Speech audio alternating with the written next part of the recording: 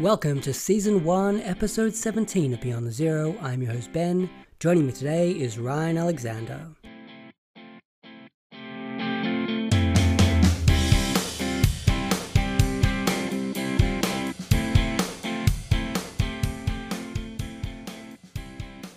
Ryan is the man behind The Republic of Bad Taste, and he'll soon be joining the world of podcasting with the Volmania podcast starting next year. Welcome to the show, Ryan. Hey, thanks, Ben. Really flattered to be here. I think humbled by the invitation and you as host and the previous guests as well. Thanks for coming on. I've been following you for a long time now. How did you get into the world of book Twitter and Bookstagram?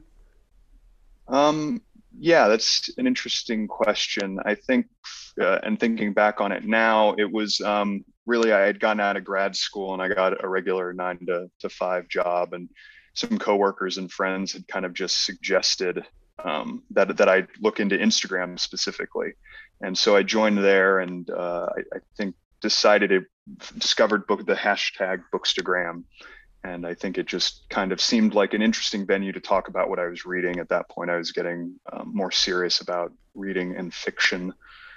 So it started as a place about book reviews, but unfortunately, I'm a very slow reader. So I wasn't posting that much. So it became more about, I think, just snapshots of what might be in progress or books in my collection.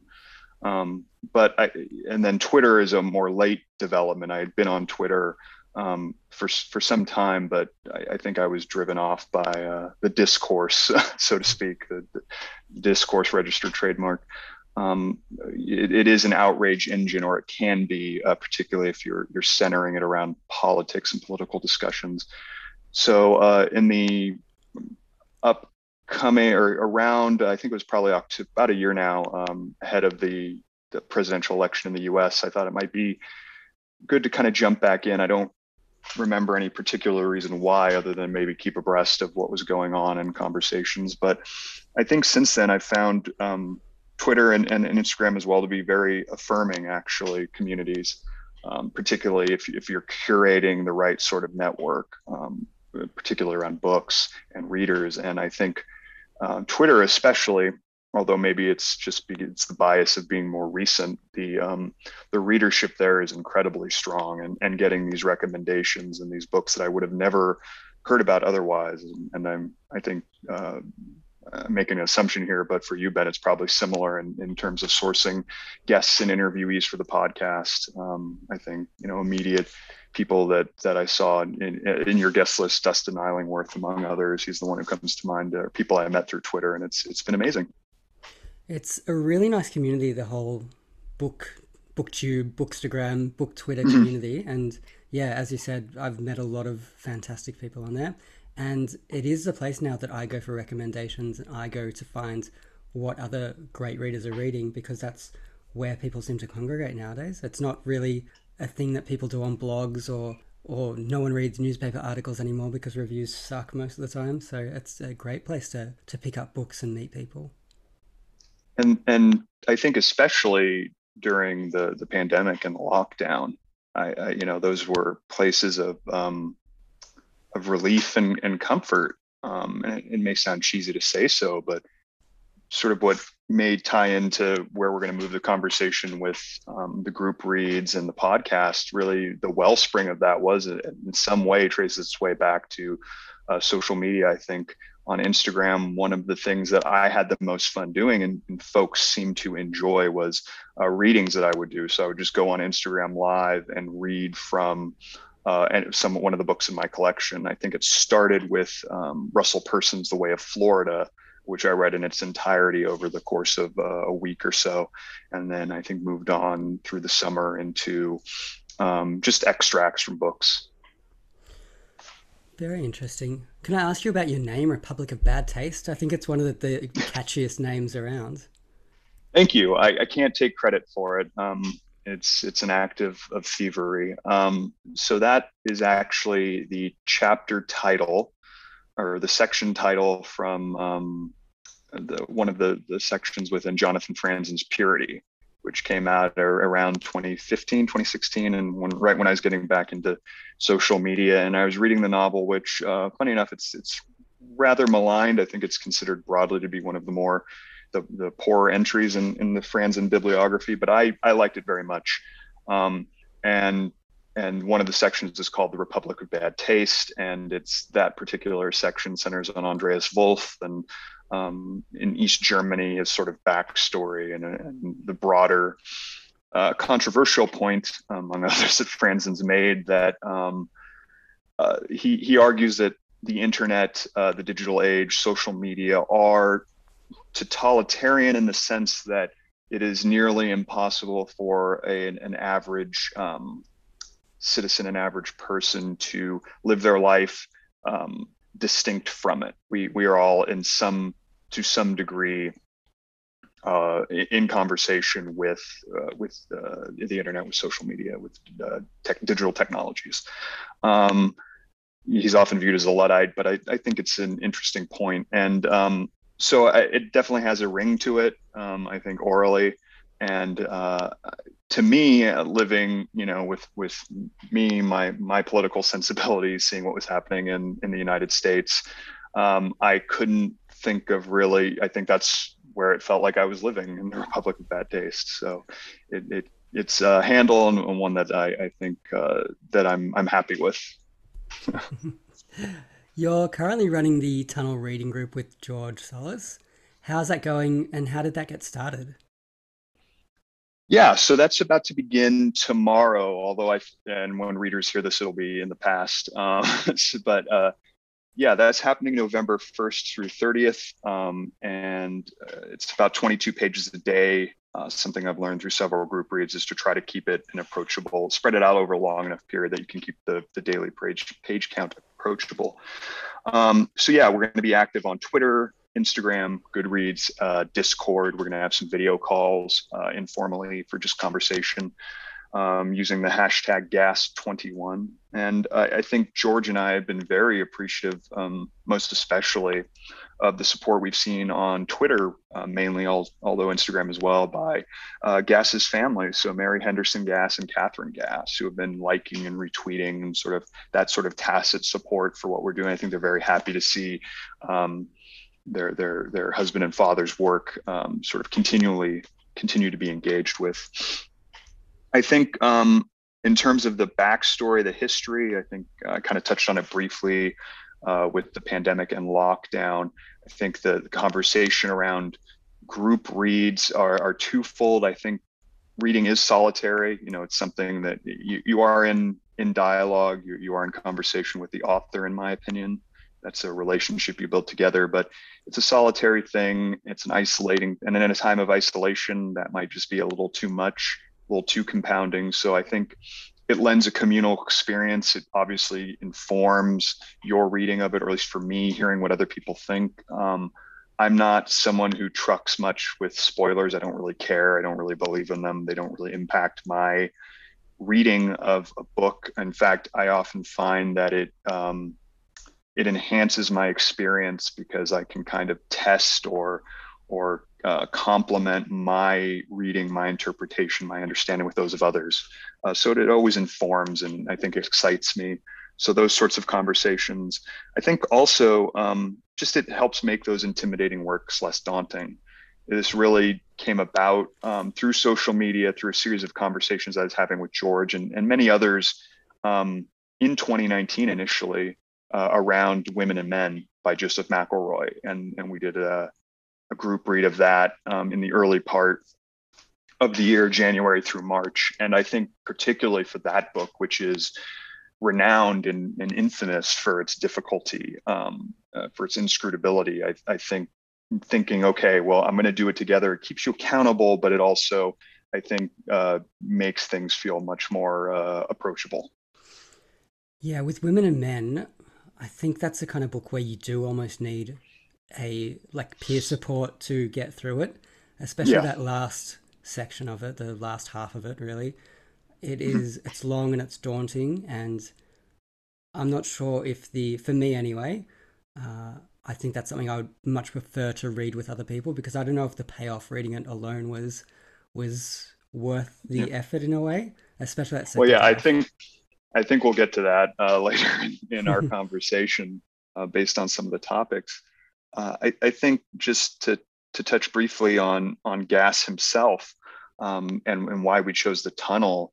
I think there's been a long-standing interest, at least on my own part, in William Gass, his demonstrated love of fiction through essays and criticism. I think in particular, for me, his introduction to William Gaddis's The Recognitions is probably, in my opinion, the sort of front matter par excellence. I think just the way he describes that novel is just unparalleled. So there's as him, Gass is a stylist. The lyricism, the melodies of his prose.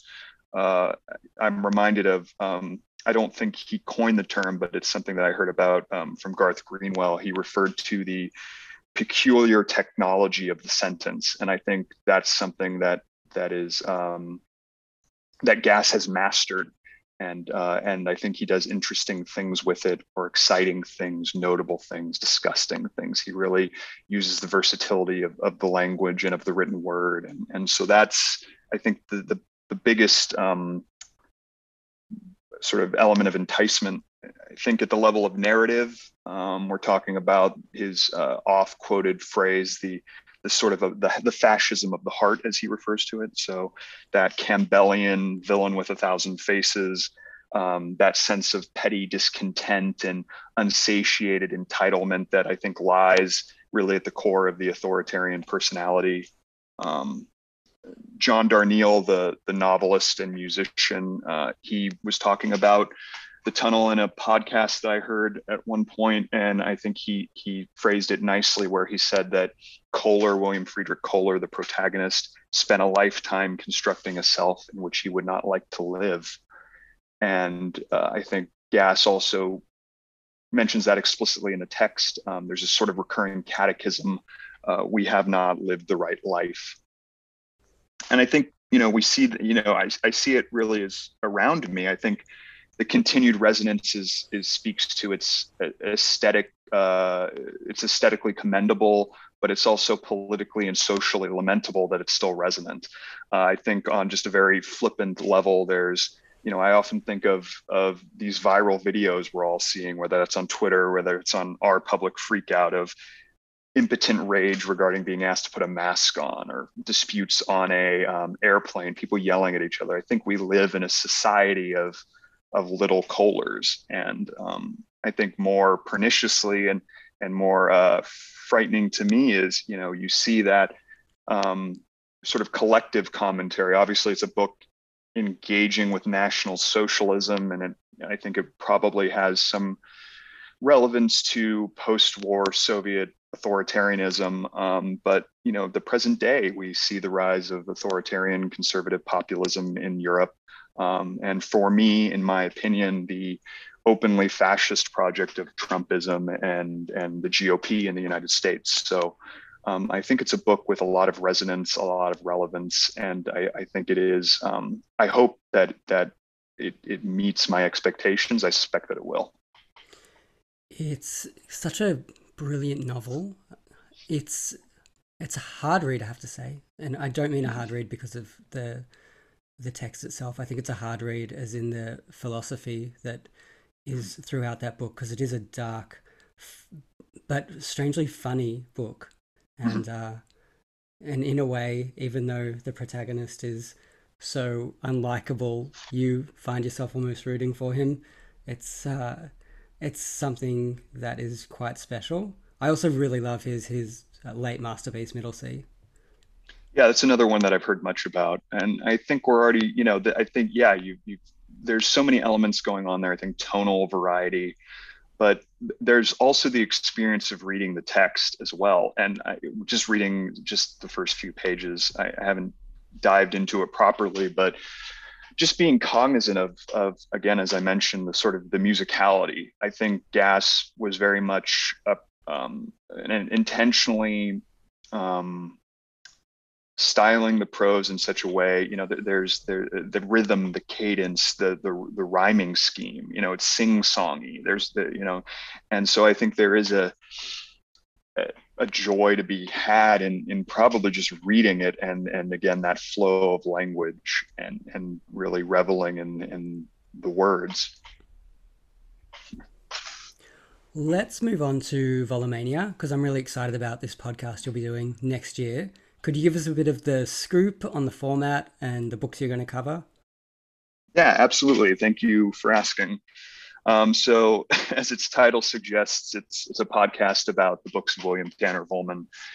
It's hosted by or will be hosted by myself and Jordan Rothacker, who's a writer and educator, and himself a good friend of Bill's, going back to his time as a researcher on carbon ideologies. So we'll be the main contributors, but we're planning on featuring guests. So I'm sure certain listeners and certain members of among your previous guests and invitees can expect an invitation in the next few months from me. The plan right now is because again I'm learning the processes of recording and best practice and hosting and editing, all that stuff, all those nuts and bolts type things. This underlying structure I'm learning as I go. So the plan right now is to launch in February of 2022. And each episode will be a structured conversation on one of Bill's books. We're going to proceed in sequential order through his bibliography, beginning with An Afghanistan Picture Show. And the plan as it stands is to release episodes every other month. I did want to take a moment to give a shout out and thanks to Anna Roth, who was a friend and a member of several of my group reads this past year, who's allowed us to use this brilliant artwork that she did herself called An Incomplete Map of Volmania as the official logo of the show. If you haven't seen it, it's on my Instagram, it's on my Twitter. She's a graphic designer, she's an illustrator, and so it's using these elements and this aesthetic, particularly from the maps that Bill himself drew and included in his Seven Dreams series. So very excited, very thankful for that, as well as Ben Shore, who's known as Book Shore on YouTube. He's our booktuber, has graciously agreed to compose some show music for us. So I think I'm very thankful for them. And obviously, the question comes up, why a podcast about William T. Vollmann? I think just to give a little bit of a background, he's a writer of real, I think, importance to me. And when you told me that you had planned on giving me the opportunity to talk about the show, I wanted to talk about this on the show. I wanted to think about why Vollmann and what he means to me specifically. I think going back to my earliest awareness of him, it was probably through, David Foster Wallace. They were sort of spoken of generally in a limited fashion and sort of that same cohort. I know Wallace felt some friendly sort of fraternal jealousy, I think, towards Vollmann, particularly as regards the speed of his output. For me, I didn't pick Vollmann up until probably 2 years ago, just before the pandemic, maybe at a local independent bookstore here in Washington, D.C., Solid State Books. I do want to give a shout out to my local independents. I came across a copy of Europe Central, and I read just the first few. This is his great work and won him the National Book Award, if I recall correctly, on the Second World War and sort of Europe and Europeans between National Socialism and Stalinist communism. And I read the first few pages, and you just get that feeling that I'm sure we've all had of, where have I been? I've been asleep. How have I not read this? It's sort of that moment. What is it? Is Daniel Plainview and There Will Be Blood pointing at the map, going, "Why don't I own this? Why didn't I know about this?" That's sort of feeling. And as I read more, as I picked up more, what appeals to me is the scope of his project. I think history, the masterful synthesis of the historical record, his focus on marginalized voices, on violence, on loneliness. I often refer to him as sort of jokingly as the patron saint of failure. He's very much captivated by the individual and systemic failures. His objectivity, but one that is infused with an abiding compassion, but is absent or maybe at least just cognizant of its own naivete. Maximalism, of course. I think novelty in terms of structure and style. And then just this is obviously a parasocial observation because I don't know the man, but he strikes me as a kind person writing about rough times. And there's one line in particular from an Afghanistan picture show, which I think is why I'm very happy that it both was the first thing he wrote, so we can include it as the first episode in the podcast. But it's a line of a sentence that stuck with me. I'll just read it here. It's very brief, but in an Afghanistan picture show, it's a sort of a auto fiction report on his time spent in the late 80s attempting to traveling to Afghanistan to assist the Mujahideen in combat against the Soviets, and his absolute failure to contribute in any substantive fashion. So he writes, "Once upon a time, there was a young man who wanted to be more than he really was. This made him unhappy." And that line has stuck with me. And I think either fortunately or unfortunately, I think I probably see a little bit of myself in that sentence. But I think it really speaks to all those things that I spoke about before, particularly with regards to compassion and failure. And then I think in terms of the actual podcast itself, and tying back into your question about group reads, I had a group read of 3 of the 7 dreams over the summer that I jokingly referred to using the hashtag Volmania. And we just finished this, or I just finished it. I was running a bit behind. These are pretty dense books. And I was thinking about how to continue it beyond just this sort of initial group read. And there was some discussions about maybe making it an annual thing and focusing next summer on the sex work novels. And I read a tweet about somebody just saying, what's going to be the next author-centric podcast? Because Mr. Difficult, you might be aware of, the Jonathan Franzen podcast had become kind of a meme because Jonathan Franzen was told about it during a CNN interview and rolled his eyes. It's a great moment if you want to look for it. And Mr. Difficult is a great podcast beyond just the sort of meme itself. But and then other really notable podcasts, enjoyable podcasts, I think Our Struggle, which is about Karl Ove Knausgaard.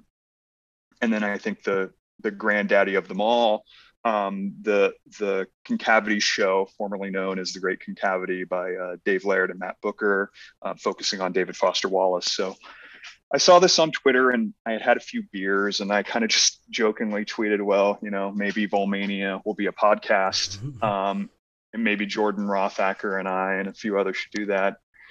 And it sort of started immediately getting some positive response.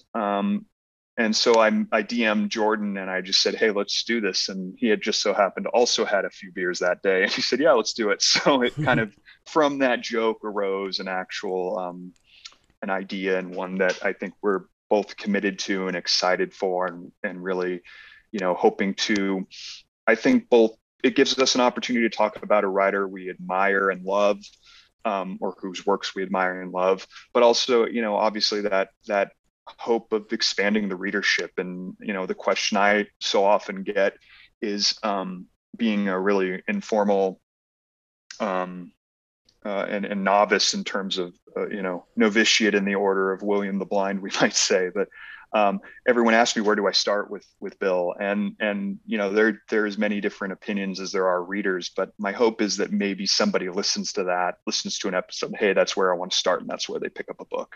It's funny with Wellman because I read Europe Central and enjoyed it. And then I kind of got stuck with him a little bit. So I've got quite a few of his books on the shelves, but it is something that I think I'll be listening to your podcast to give me some more starting points and some more ways to get into him. Because as you said, he is so prolific, and his books, they're not thin.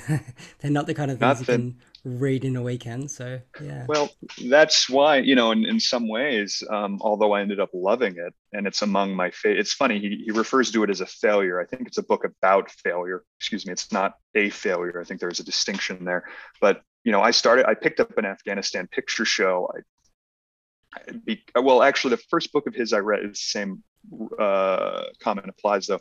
I picked up Horse for Gloria, because it was the shortest. It's like 125 pages. I'm like, oh, I can try it, see what I think. I like this guy, or I like the cut of his jib, as Larry David might say. And so I read Horse for Gloria, and then I read Afghanistan Picture Show, and I read You Bride and Risen Angels, and that will be or I read about half of it, I should say.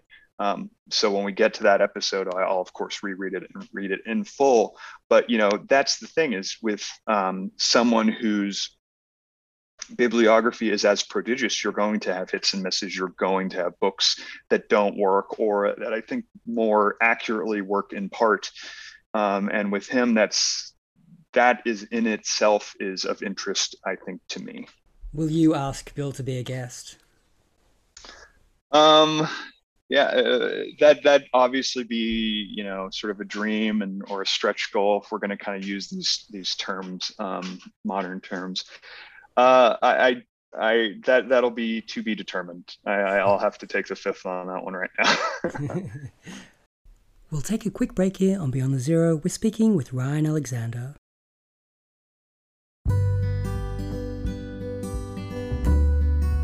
Happy cows make the best tasting beef. We make our cows extra tasty by feeding them the highest quality pure Californian weed. Check us out at highstakes.com.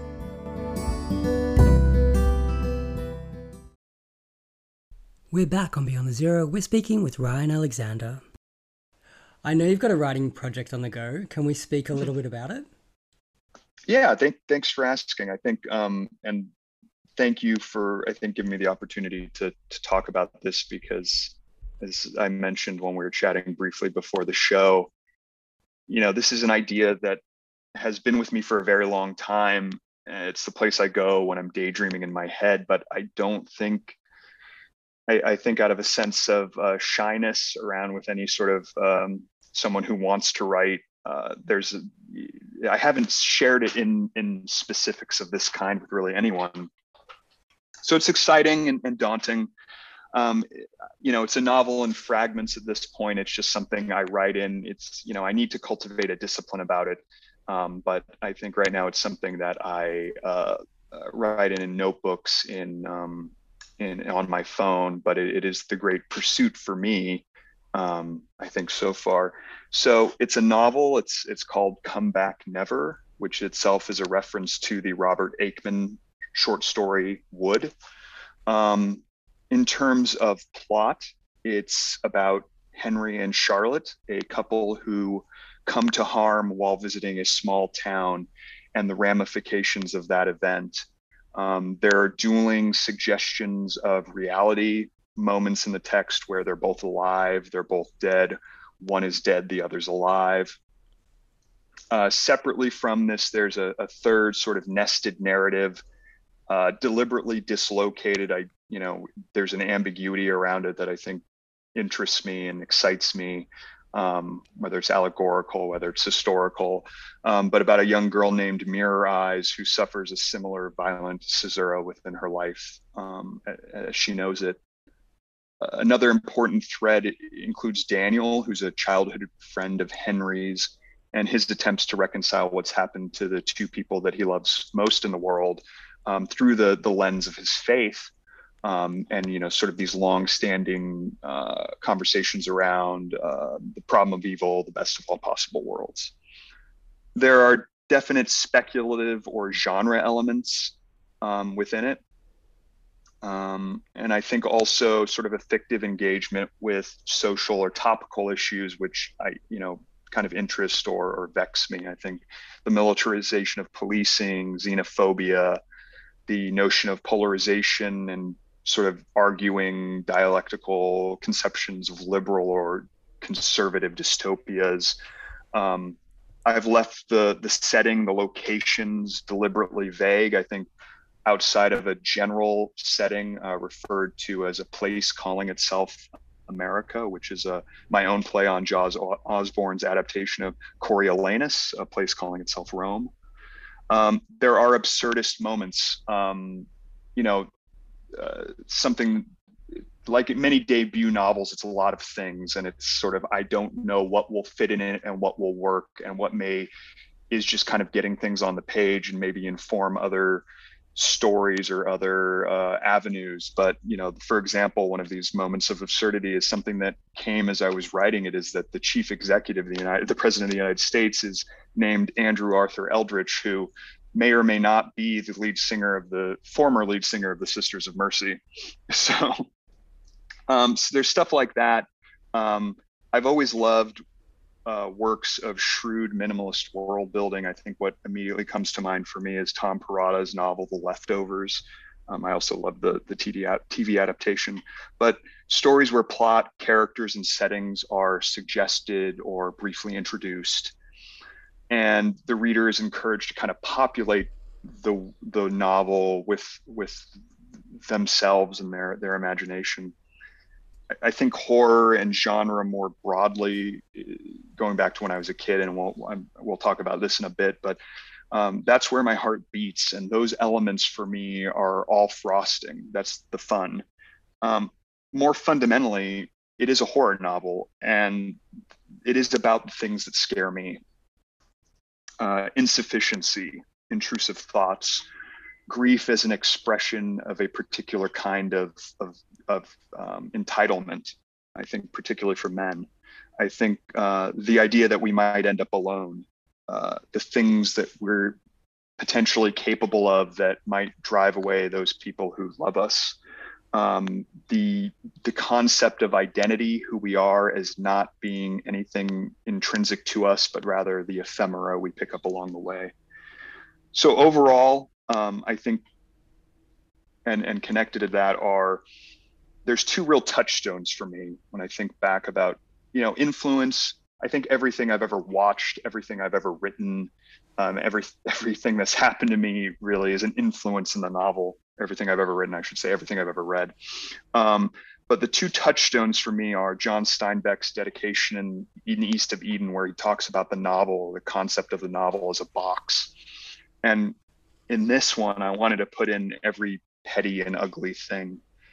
And the other that comes to mind is the quote from the filmmaker Jean-Luc Godard.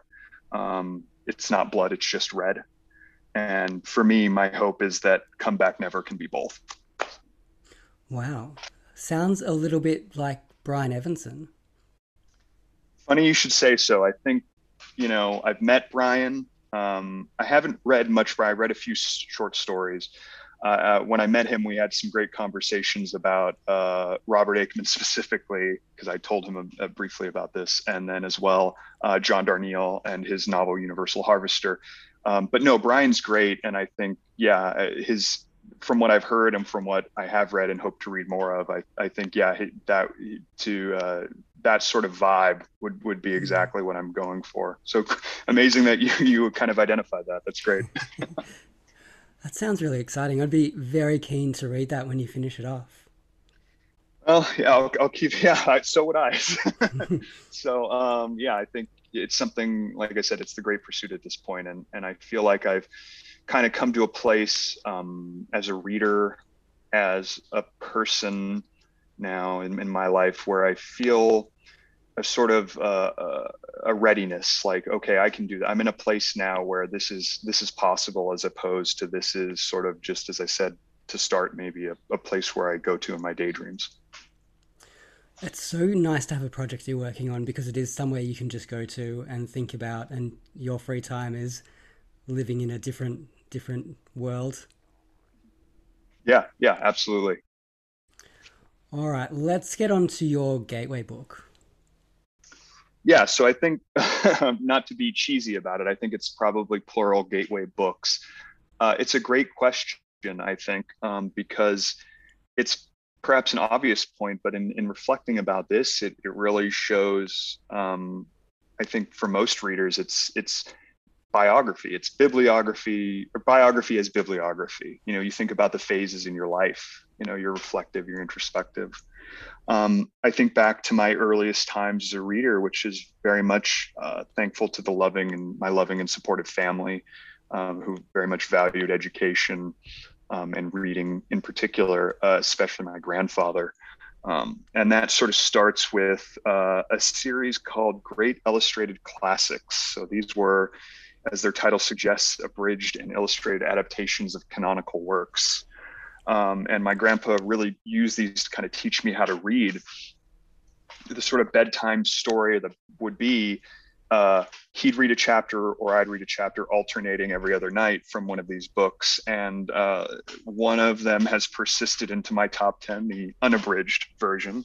But the one that I'll cite here is Dr. Jekyll and Mr. Hyde by Robert Louis Stevenson. That's one that immediately came to mind when I was thinking about these. So I think a very special memory, a moment of real keen nostalgia. And then also, I think in a funny way, the collectability of them, because there were Sears, probably 100 of them or something, I think kind of showed that the beginnings, the inklings, the genesis of the sort of fetishization of book as an object. And I think so many of us, we just have this infinite, most of my collection is a TBR, right? I'm buying books that I'm going to die an unsatisfied reader, because I'm sure there'll be so many things that I haven't gotten to. I think in that same time frame, and again, related to my relationship with my grandfather, Hamlet by William Shakespeare. I didn't read it in full until later, but when I was 6 or 7, my grandpa had me memorize and recite the to be or not to be soliloquy. And there was a small book, I don't recall now, other than it was a kind of a cloth-bound red hardcover, a slim volume of sort of collected prose, and that was in there, the soliloquy. And that really instilled, I think, a love for Elizabethan language, purple prose in the best way, the great abiding dramas, and sort of a lifelong enjoyment of particularly the tragedies. So Hamlet, the Scottish play, and for me, first among equals, Titus Andronicus. Again, as a child, I think Goosebumps by R.L. Stine was definitely a touchstone. That's very millennial or elder millennial thing. Memories of the Scholastic Book Fair, which was, elementary school or primary school. We would have the truck that came by with a collection of books you could purchase. My family still has a story that they love to remind me of, which is I had bought one. I believe it was, I can even remember the title. I think it was like The Cuckoo Strikes at Midnight or something. And I bought it that day at school, and I left it at my desk. And when I got home and realized I didn't have it and couldn't read it that night, I flipped out. And it was one of the worst tantrums I apparently had ever had. And they love to remind me about that. So that I read a lot of that until in 4th grade, when I was 8 years old, I somehow got my hands on a copy of Salem's Lot by Stephen King. And I think this is, I say somehow got my hands on what most like my family was very supportive and very libertine and very laissez-faire about the sort of consumption.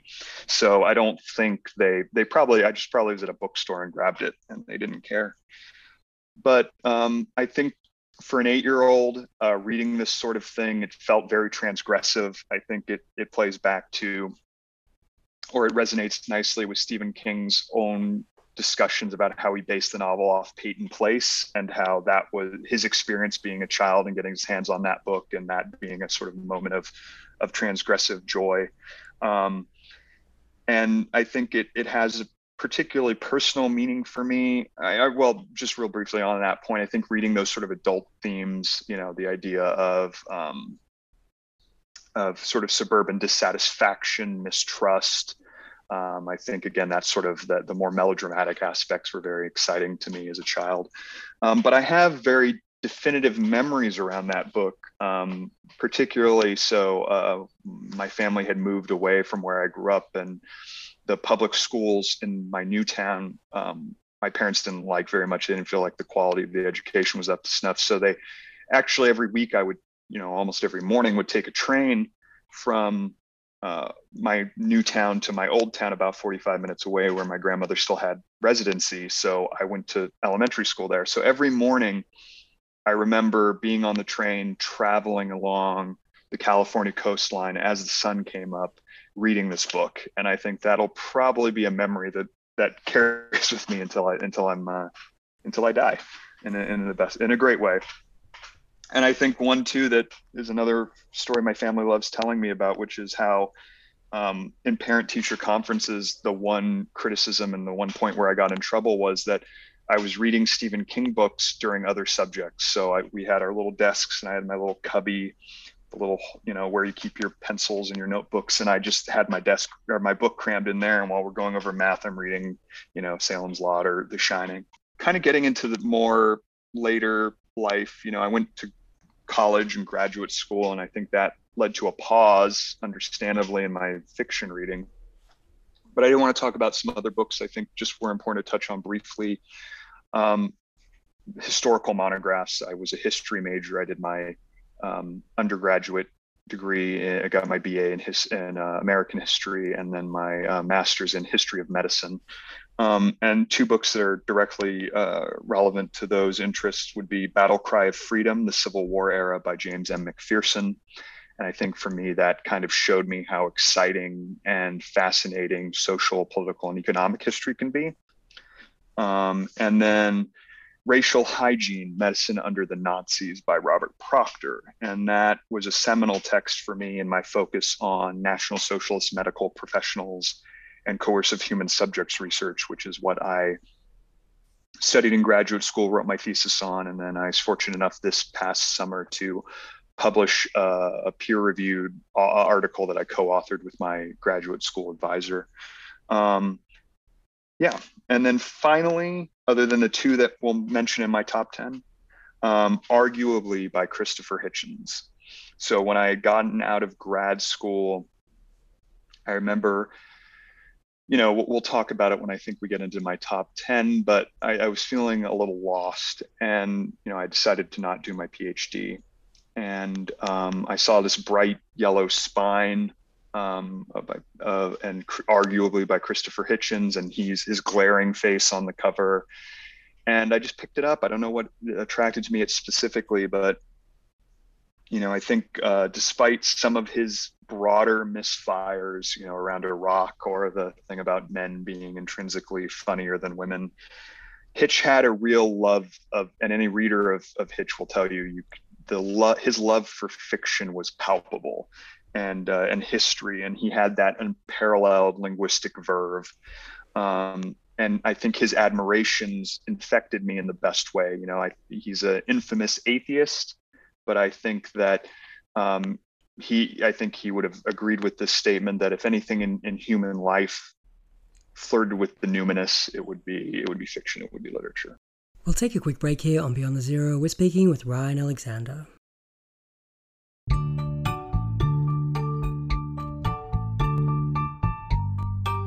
This episode is brought to you by Facebook Play, the new place for your toddler to learn, have fun, and share all of their data. Facebook, fucking people up since 2004.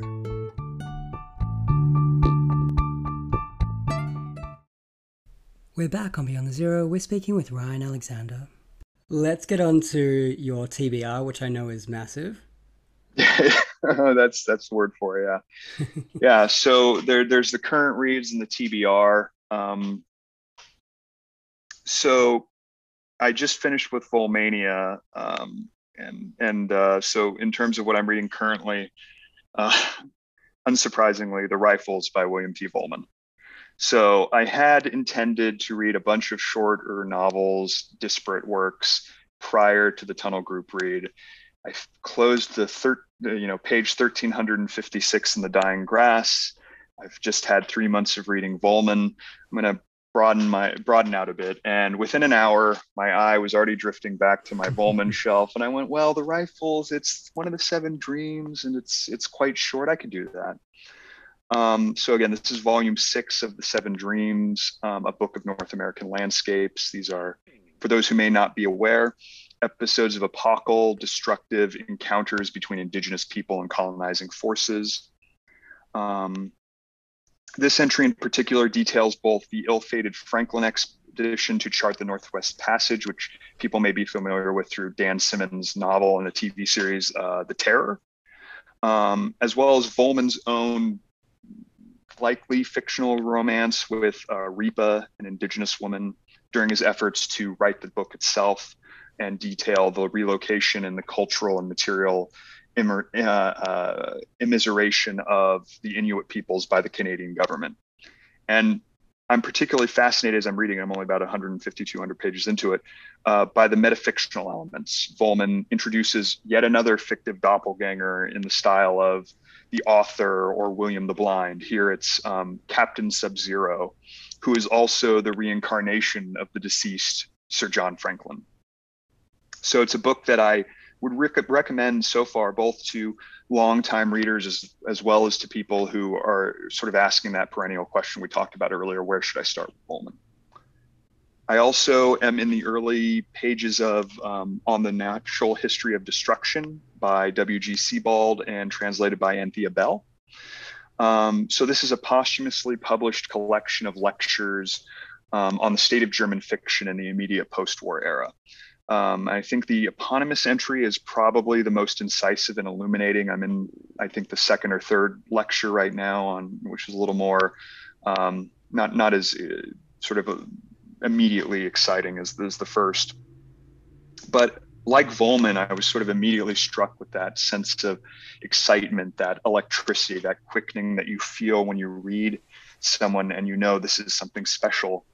And I think it offers a thesis sort of, and this is something that I understand is sort of throughout Sebald's bibliography or later fictional works, but about the willful and unconscious misremembering of German suffering, and with regard to specifically to Allied firebombing of German cities. And that's a thesis that I think in lesser hands would be unsuccessful. But I think here he's getting at something, what is remembered, what is unremembered, that I think is essential. And I've just started Dune by Frank Herbert, obviously motivated by Denis Villeneuve's superb adaptation, which I'd highly recommend people watch. I think on the surface, it's the call to action, the hero's journey, that makes it so readable. I read 50 pages in just a sitting, which is very unique for me. But I think it's the underlying deconstruction of those modalities, and specifically the admonition against the cult of personality, the messianic impulse, that makes it so enduring. And that's not to speak of sort of Herbert's broader facility with so many fields of study, political science, religious studies, anthropology, ecology, etc. I think looking ahead, The Aesthetics of Resistance, Volumes 1 and 2 by Peter Weiss, translated by Joachim Neugroschel and Joel Scott. This is Peter Weiss's magnum opus regarding the German anti-fascist resistance during the National Socialist times. And its Weltanschauung, or its worldview, is developed and articulated through artistic expression, specifically painting and sculpture. It was championed, I think, most recently by novelist and critic Ryan Ruby, who's very active on Twitter. And I'd highly recommend his recent piece published in The Point magazine. And then in terms of immediate TBR, although there's long-term TBR, When We Cease to Understand the World by Benjamin Labatut. And I apologize if I've mispronounced that or any of the names I'm going to mention, because many of these are translated works this is translated by Adrian Nathan West. And this has sort of been the recent social media darling. I'm sure you've seen it all over Twitter and Instagram as well. And everyone's raving about it. And as I understand it, it's about a series of encounters within this sort of scientific intellectual history. And I think for me personally, grabbing it off the shelf and reading that first page, which details Hermann Goering and his opiate withdrawal during the NMT, or the IMT, the Nuremberg Military Tribunal, made it an immediate purchase. And I really hope it lives up to the hype. I think, so those are what I want to read by the end of the year. Then there's looking, I think like all of us, I love thinking ahead and putting together my shelf of, what I intend to read, but I totally will not get to. I'm an incredibly slow reader, although many of these books are much shorter than what I would have been reading. But I have so much fun doing that. So this is these are the works that I hope to get to in 2022. There's a real focus, though not exclusively, on fiction and translation and varieties of experience before, during, and after World War II, and extending beyond the German-speaking countries, which were a real focus for me. Um, so, as they say, a plan is just a list of things that don't happen. So the first book would be The Books of Jacob by Olga Tokarczuk and translated by Jennifer L. Croft. So this is just very briefly a book about a historical novel about Jakob Frank and sort of various schisms within organized Jewish and Christian religions in primarily in Poland during the 18th century. Very much look, and I think for me it's something that I'm always interested in, which is a female authored maximalist novel, which we don't see many of and need to see more of. Someone who I'm very recently excited by, that I think you'll be familiar with, Gerald Murnane. Mm-hmm. So several of his works, The Plains, Inland, A Million Windows, and Border Districts, all fairly short works. I read the first 10 pages of A Million Windows and I was hooked. And I think what he's doing, again, that idea of deconstruction and kind of, again, just taking language apart at the sentence level and really encouraging, demanding circumspection about who we are as readers and what are those expectations and assumptions that we bring to a text. I think for me, in the best ways, reminded me of Joseph McElroy and Cristina Rivera Garza. Very excited to get to the translated works of Dasha Drindich, so Doppelganger, Like a Format, Trieste, and Belladonna, translated by S.D. Curtis, Celia Hawksworth, and Ellen Elias Bursach. So again, I think similar to Sebald in this sort of, what I believe some have referred to as documentary history. So these are somewhat fictive, although there's a fair bit of creative nonfiction maybe within there, again, dealing with both the trauma, both in the moment and intergenerational trauma around the Second World War, specifically here in the Balkan context writ large, I think. I mentioned Sebald, so again, Vertigo, The Immigrants, The Rings of Saturn, and Austerlitz, again, translated by Michael Hulson and Thea Bell. I kind of talked about Sebald just a few moments ago. Two novels by Ladislav Fuchs, Mr. Theodore Moonstock and the Cremator, translated by Iris Irwin, I apologize, and Ava M. Candler. Here in Our Auschwitz and Other Stories by Tadeusz Borowicki, translated by Madeline Levine. So again, more World War II centric works. So another author project would be Krasznahorkai. And his sort of quartet, as I think he refers to them. So Satan Tango, The Melancholy of Resistance, War and War, and Baron Venkheim's Homecoming. And those are translated by George Certes and Ottilie Molzet. He's someone that I've just, again, heard so much about, the maximalism, the disconnection, the dislocation, the long looping sentences. I'm very excited, and I think with the publication of Baron Venkheim, he refers to sort of the four novels I just mentioned as sort of being one long novel. And that's kind of been my approach to many of you. I've rattled off a lot of names here and a lot of works in sequence. And that's, I think me as a reader, I tend to favor the longer maximalist works. This whole year has been 1,000-page books. So I think focusing on several books together as one, there's something about it that appeals to me. I'll just read a few more. I don't want to take up too much of our time with this, but Like a Tear in the Ocean, volumes 1 through 3 by Manish Sperber, translated by Constantine Fitzgibbon. So this is a book that I came across in a footnote in William T. Vollmann's afterword to Danilo Kies's A Tomb for Boris Davidovich. And he describes it as sort of a series of an investigation of the convolutions and involutions, I believe he says, of communists during the Second World War. So the idea of I think the idea of being centered between, on the one hand, National Socialism, on the other hand, Stalinist communism, and again the varieties of experience and oppression and discomfort that one would feel there. I think particularly the latter with Soviet communism for the part of European socialists. I think I'll just talk about a few more. The Book of Blam, The Use of Man and Capo by Alexander Tiesma, translated by Michael Henry Heim, Baron Johnson, and Richard Williams. Again, this is more to focus on the Balkans, Serbia, Croatia, etc.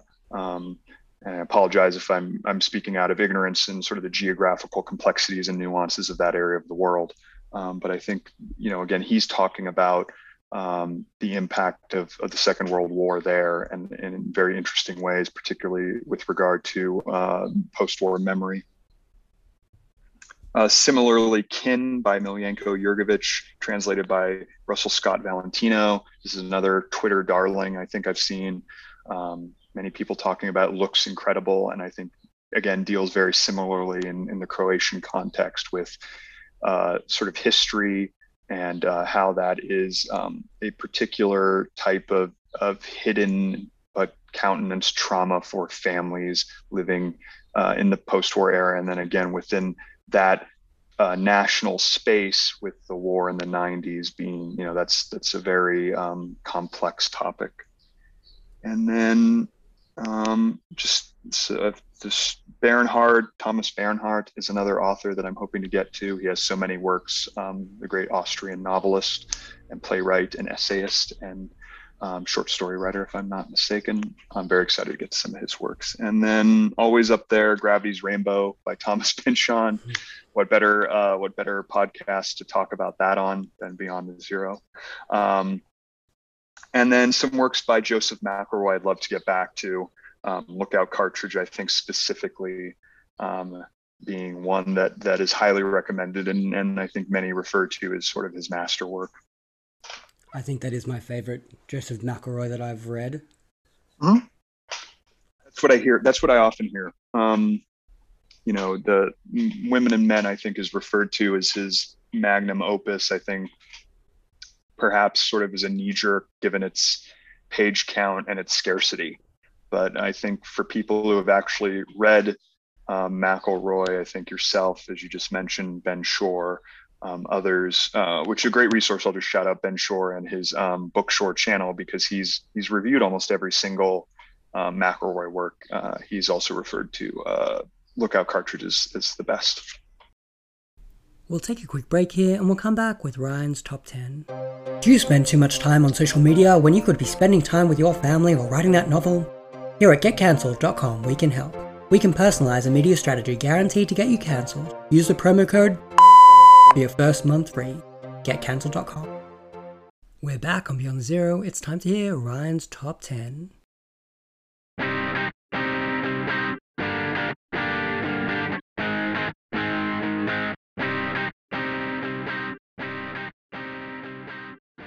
So number 10, Women and Men by Joseph McElroy. So this is really the white whale of the postmodern maximalist canon, I think, as we all know. I had heard about it for years. I think probably the most definite source I can locate in terms of my knowledge of the book would be Garth Risk-Hallberg's essay, The Lost Postmodernist, in the LA Times. And I did want to shout out and give thanks to Zank Books, as they've done just an incredible service to readers by bringing so many of Joseph McElroy's books back into print in multiple editions. So, in addition to Women and Men in various editions, we have Preparations for Search, Lookout Cartridge, and then just most recently, I think about a month ago, Heinz Kidnap. So just by way of plot, very quickly, for those who may not know, insofar as plot is at all illuminating for a book of this nature, there's the protagonist, Jim Main, and Grace Kimball, the meet cute that never happens, as I believe Adam Dalva referred to it. Slice of life vignettes in 1970s New York City, particularly for me, a resonant portraiture of a son's grieving for a lost parent. Fantastical, fabulistic acid western, a speculative fugue on colloidally enjoined female men pairings transported across space to galactic space farms, political thriller involving a South American political interest, and then the breathers, that's what they're referred to as sort of omniscient, omnipresent celestial narration. I think, as George discussed in your previous episode, I feel about a third of the novel, some 1,200 pages in total, stumbles into sort of an iterative malaise. Sounds like maybe that was your experience with it too, Ben. I think particularly for me, with regard to the mythological allegory about the sort of revisionist indigenous fable about the Far Eastern princess of Chor. Additionally, McElroy, and he's admitted as much, kind of held a personal grievance with second wave feminism that manifests in the novel as a sort of a reductive, lazy misogyny. Those failures aside, the remaining 800 pages just, for me, might be the novel of the 20th century. It literally retaught me how to read, particularly with those breathers. I feel like the syntax, the language, the voice, the location of everything challenges how you've approached reading from the earliest stages. And I think, again, the cognitive restructuring of the prose, particularly within the breathers, located a kind of poetic and emotional frequency that I don't believe I've encountered in any other kind of fiction. And that's why it's on this list. In terms of difficulty, I would encourage really anyone to pick it up and try it. And I think, again, in terms of challenging assumptions, what was helpful for me and what I thought about more as I read it is my relation to art, specifically fiction versus other media, music and painting. You listen to a song, you read a poem, and you look at a painting, and these are all, in a sense, more abstract, or at least not structured in terms of narrative. So I feel like you don't often come out of those experiences and say, okay, well, what exactly happened there? You just experience it, and hopefully it resonates with you on some level. And that, tying it back into the earliest reading, the Halberg essay, as he puts it, such dismissals proceed from the misbegotten idea that our job is to decode novels rather than to immerse ourselves in them. I think that's a great way to approach it. Number 9 would be The Doll's Alphabet by Camilla Grudova. Camilla Grudova is a Canadian writer, and this is her short story collection. I had pulled this off the shelf at random, I don't recall why exactly, from another local indie, the very famous Politics and Prose here in Washington, D.C. And I just was captivated. I felt like I had read nothing like it. When I was writing a review of it, I referred to its dread resplendence. It's magically realist. It's a dystopian fantastique. It has the gloom and whimsy of fairy tales, gothic squalor, vaudevillian bombast. It very much is in conversation with the omnipresence of gender, expression, dynamics, and violence. And I think very much centered on feminist experience of those topics, but it also, interestingly and importantly, I think, identifies a space for men, a necessary space for men in those conversations, and in terms of individual action and structurally.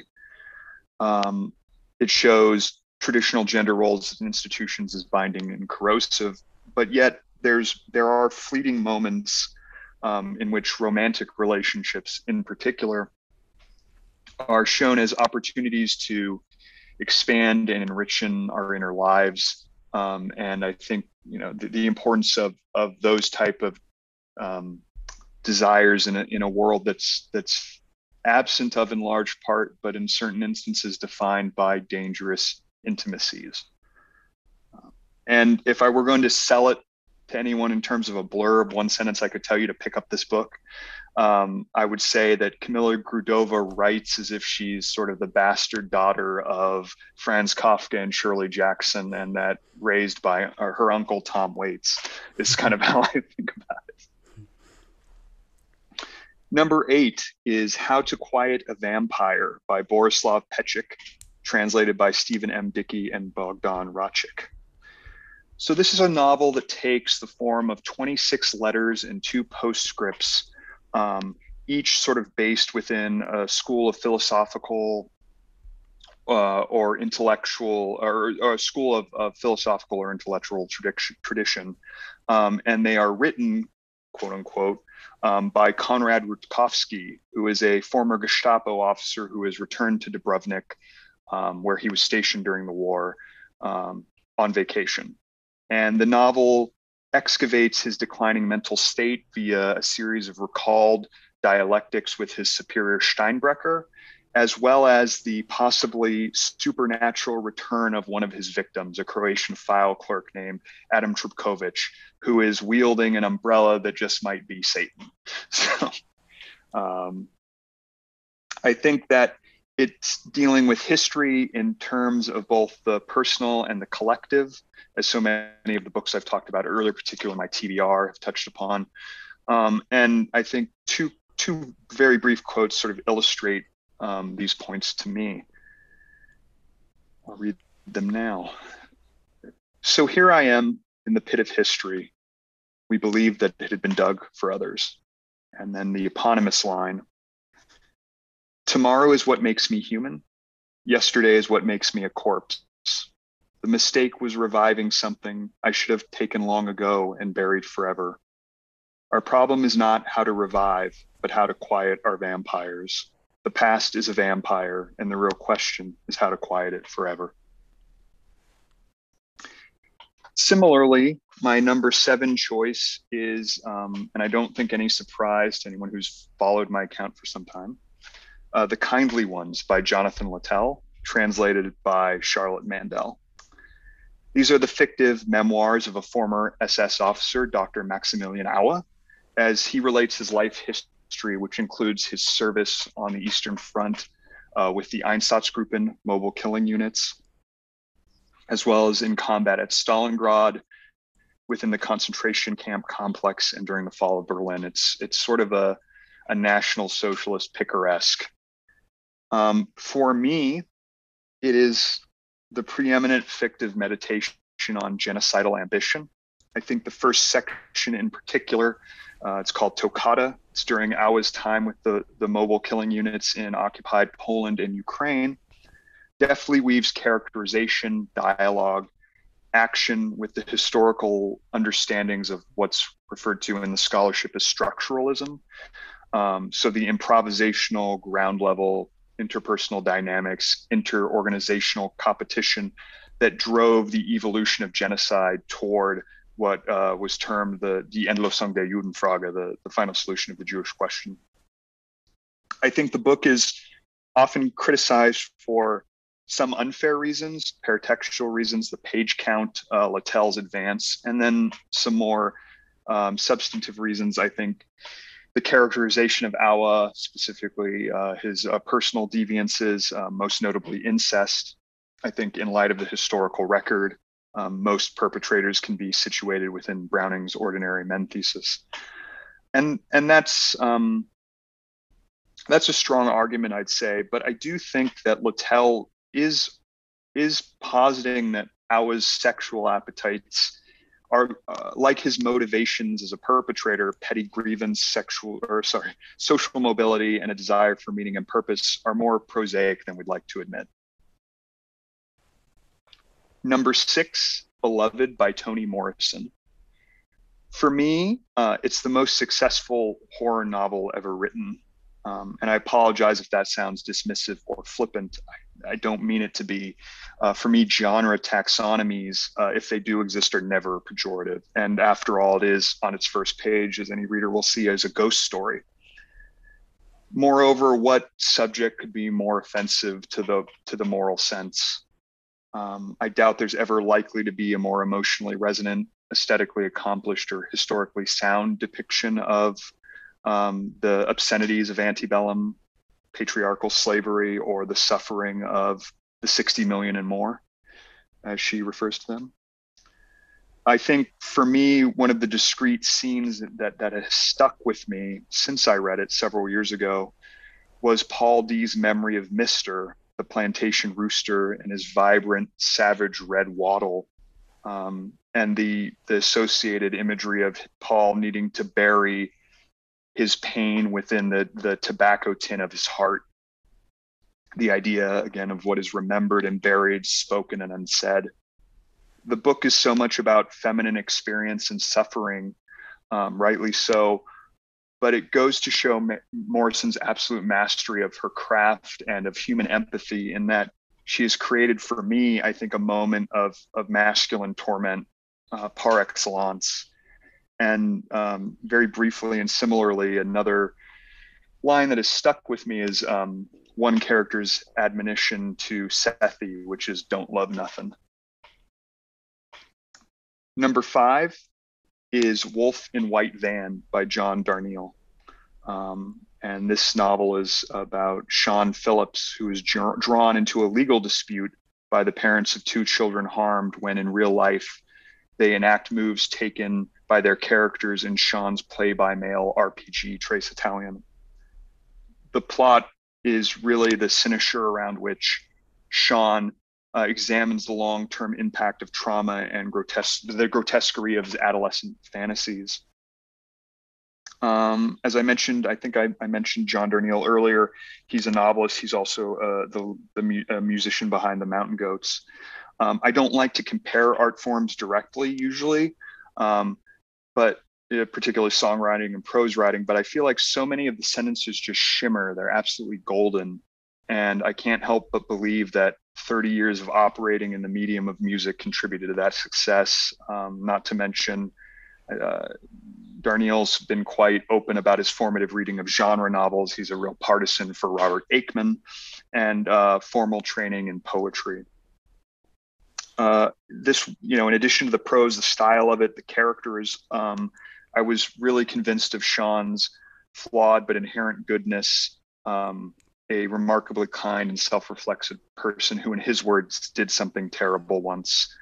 And it's the novel told in reverse chronological order and leads to a particular crescendo that, for me, was one of the most, I don't want to spoil it for anyone who does believe in spoilers, but it's among the most terrifying images I've ever encountered in fiction. And I literally and I physically hesitated before reading that final chapter.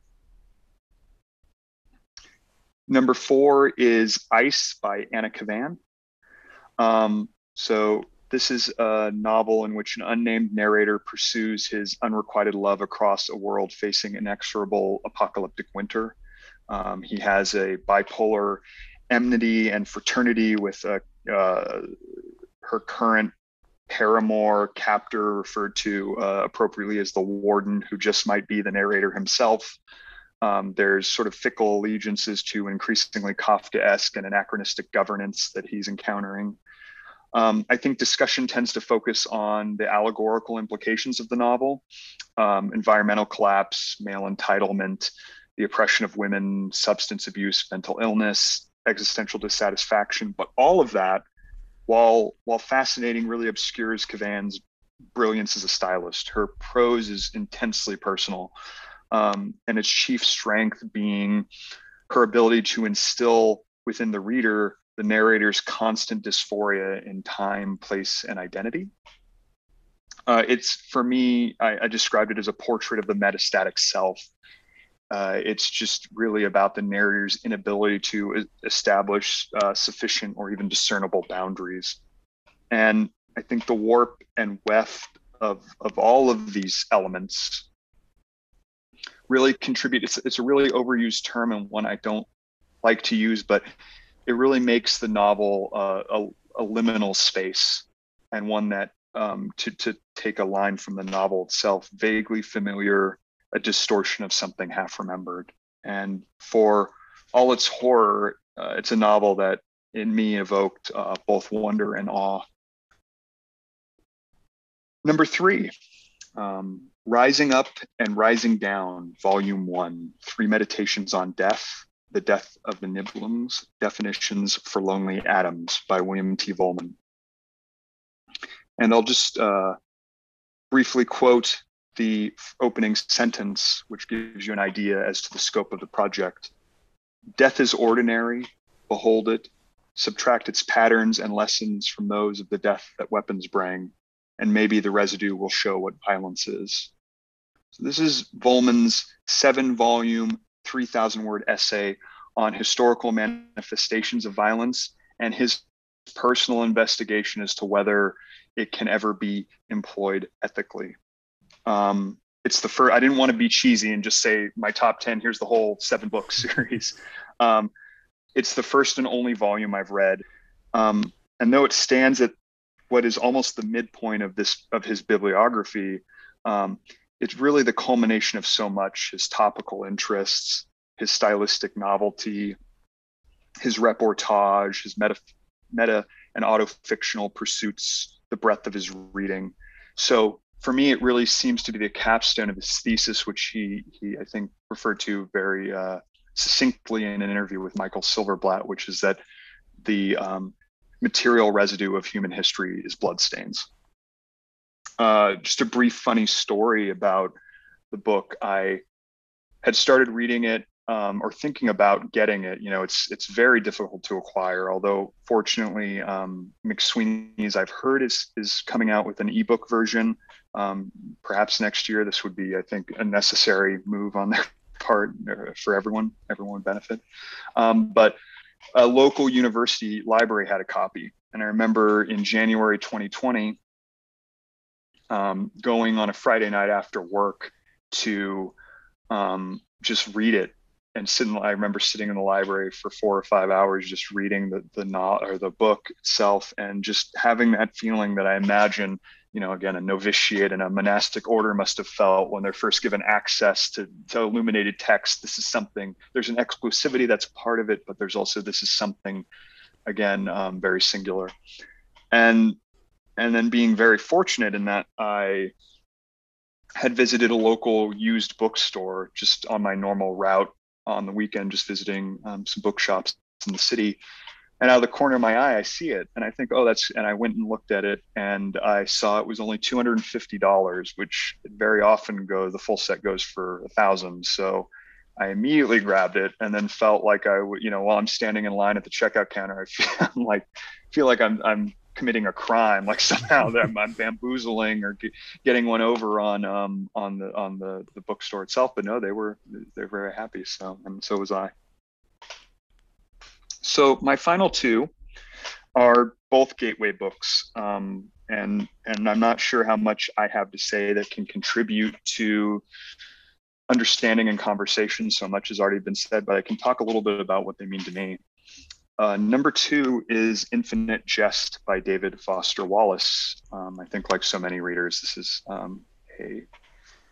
a predictable pick, perhaps, but one that I feel, in talking about the book, I can't help but talk about myself. So I had gotten out of grad school. It was a rather low point for me. I had decided not to pursue a PhD. There were several reasons behind that. I think practical, in terms of the academic job market being really unsustainable, and in terms of personally, in terms of mental health reasons, just the anxiety of that sort of situation wasn't doing me any favors. I had gotten out of a relationship, and I found this book, and for me, it was both a lighthouse and a life raft. It was an entire world that I could lose myself in. And then I think equally, or perhaps more important than that sort of distractive element, was the capaciousness of the novel, the expansiveness of the novel, was this idea that I was reading someone who was talking about loneliness and talking about unhappiness in a way that I felt I had experienced and was experiencing. I believe it was Kazuo Ishiguro who talked about fiction as being a mirror and saying, a book says, this is how it feels for me. Did it feel this way for you? And that's what the novel did for me. And so it's very it's very close to me and my heart, and I'm sorry that it's kind of been it's fairly maligned for substantive reasons. I think chief among them being the very risible, racist portions where I don't even want to refer to it as AAVE, African American Vernacular English, because that's what it's not. It's a racist caricature of it. But there's those sections that absolutely do not work. But in spite of those failures, I still feel like it's a substantive, valuable, essential work. And I think that the endurance of it and the reader connection with it that has been sustained demonstrates that. And then number 1, Moby Dick or the Whale by Herman Melville. Again, not much I can add to this one. It's part of the canon, and rightly so. But I do think it has achieved the limits of what can be done with the novel as a form. It employs and perfects the scope, techniques, and resonance of everything written before and after. The exception there might be Ulysses, which I haven't read, and as I've mentioned, about 2/3 of Women and Men. It contains a complete consciousness between the covers. I think a complete culture, a complete history, a complete world. Everything that it's doing, the varieties of tone, the varieties of styles, both on a very surface level in terms of the adventure of the high seas adventure, to its grappling with existential and ontological concepts, the whiteness of the whale, a dumb blankness full of meaning, I believe he refers to it at one point. It's a novel that I've reread several times, which is not something I'm apt to do, given there's so much I want to read, but it's one I've returned to 2 or 3 times, and will continue to do so. And I think every single time get something new out of it. I'm surprised by it. I feel like I'm reading a different book. I'm actually surprised by your list. There were quite a few things on there I didn't expect, but great list. Oh, thank you. Well, I'm glad to hear that as well, and I hope that listeners maybe hear some books in there that interest them, and they might pick up. Well, before we wrap it up, do you want to tell us where we can find you? Yeah, absolutely. So I'm on Instagram at The Republic of Bad Taste. I am on Twitter at a slightly different handle due to character limits. Ryan Has Bad Taste. And then you can find the Volmania podcast at simply Volmania, both on Twitter and Instagram. I'm very lucky to be able to grab the same handle on both platforms. I'm really looking forward to that. I think that's such an exciting project, and I wish you a lot of success with it. Thank you so much. And just before we go, thank you so much for your invitation. I had a blast talking today, and I hope to continue to listen and hear more about what others are reading and what books were important to them. Well, thank you so much for joining me. It was great chatting. Thank you.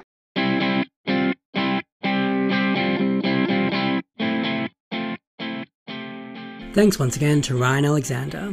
Check out the show notes for all the details. You can find us on Twitter and Instagram at BeyondZeroPod, and you can email us at beyondthezeropod@gmail.com. We'll be back next week.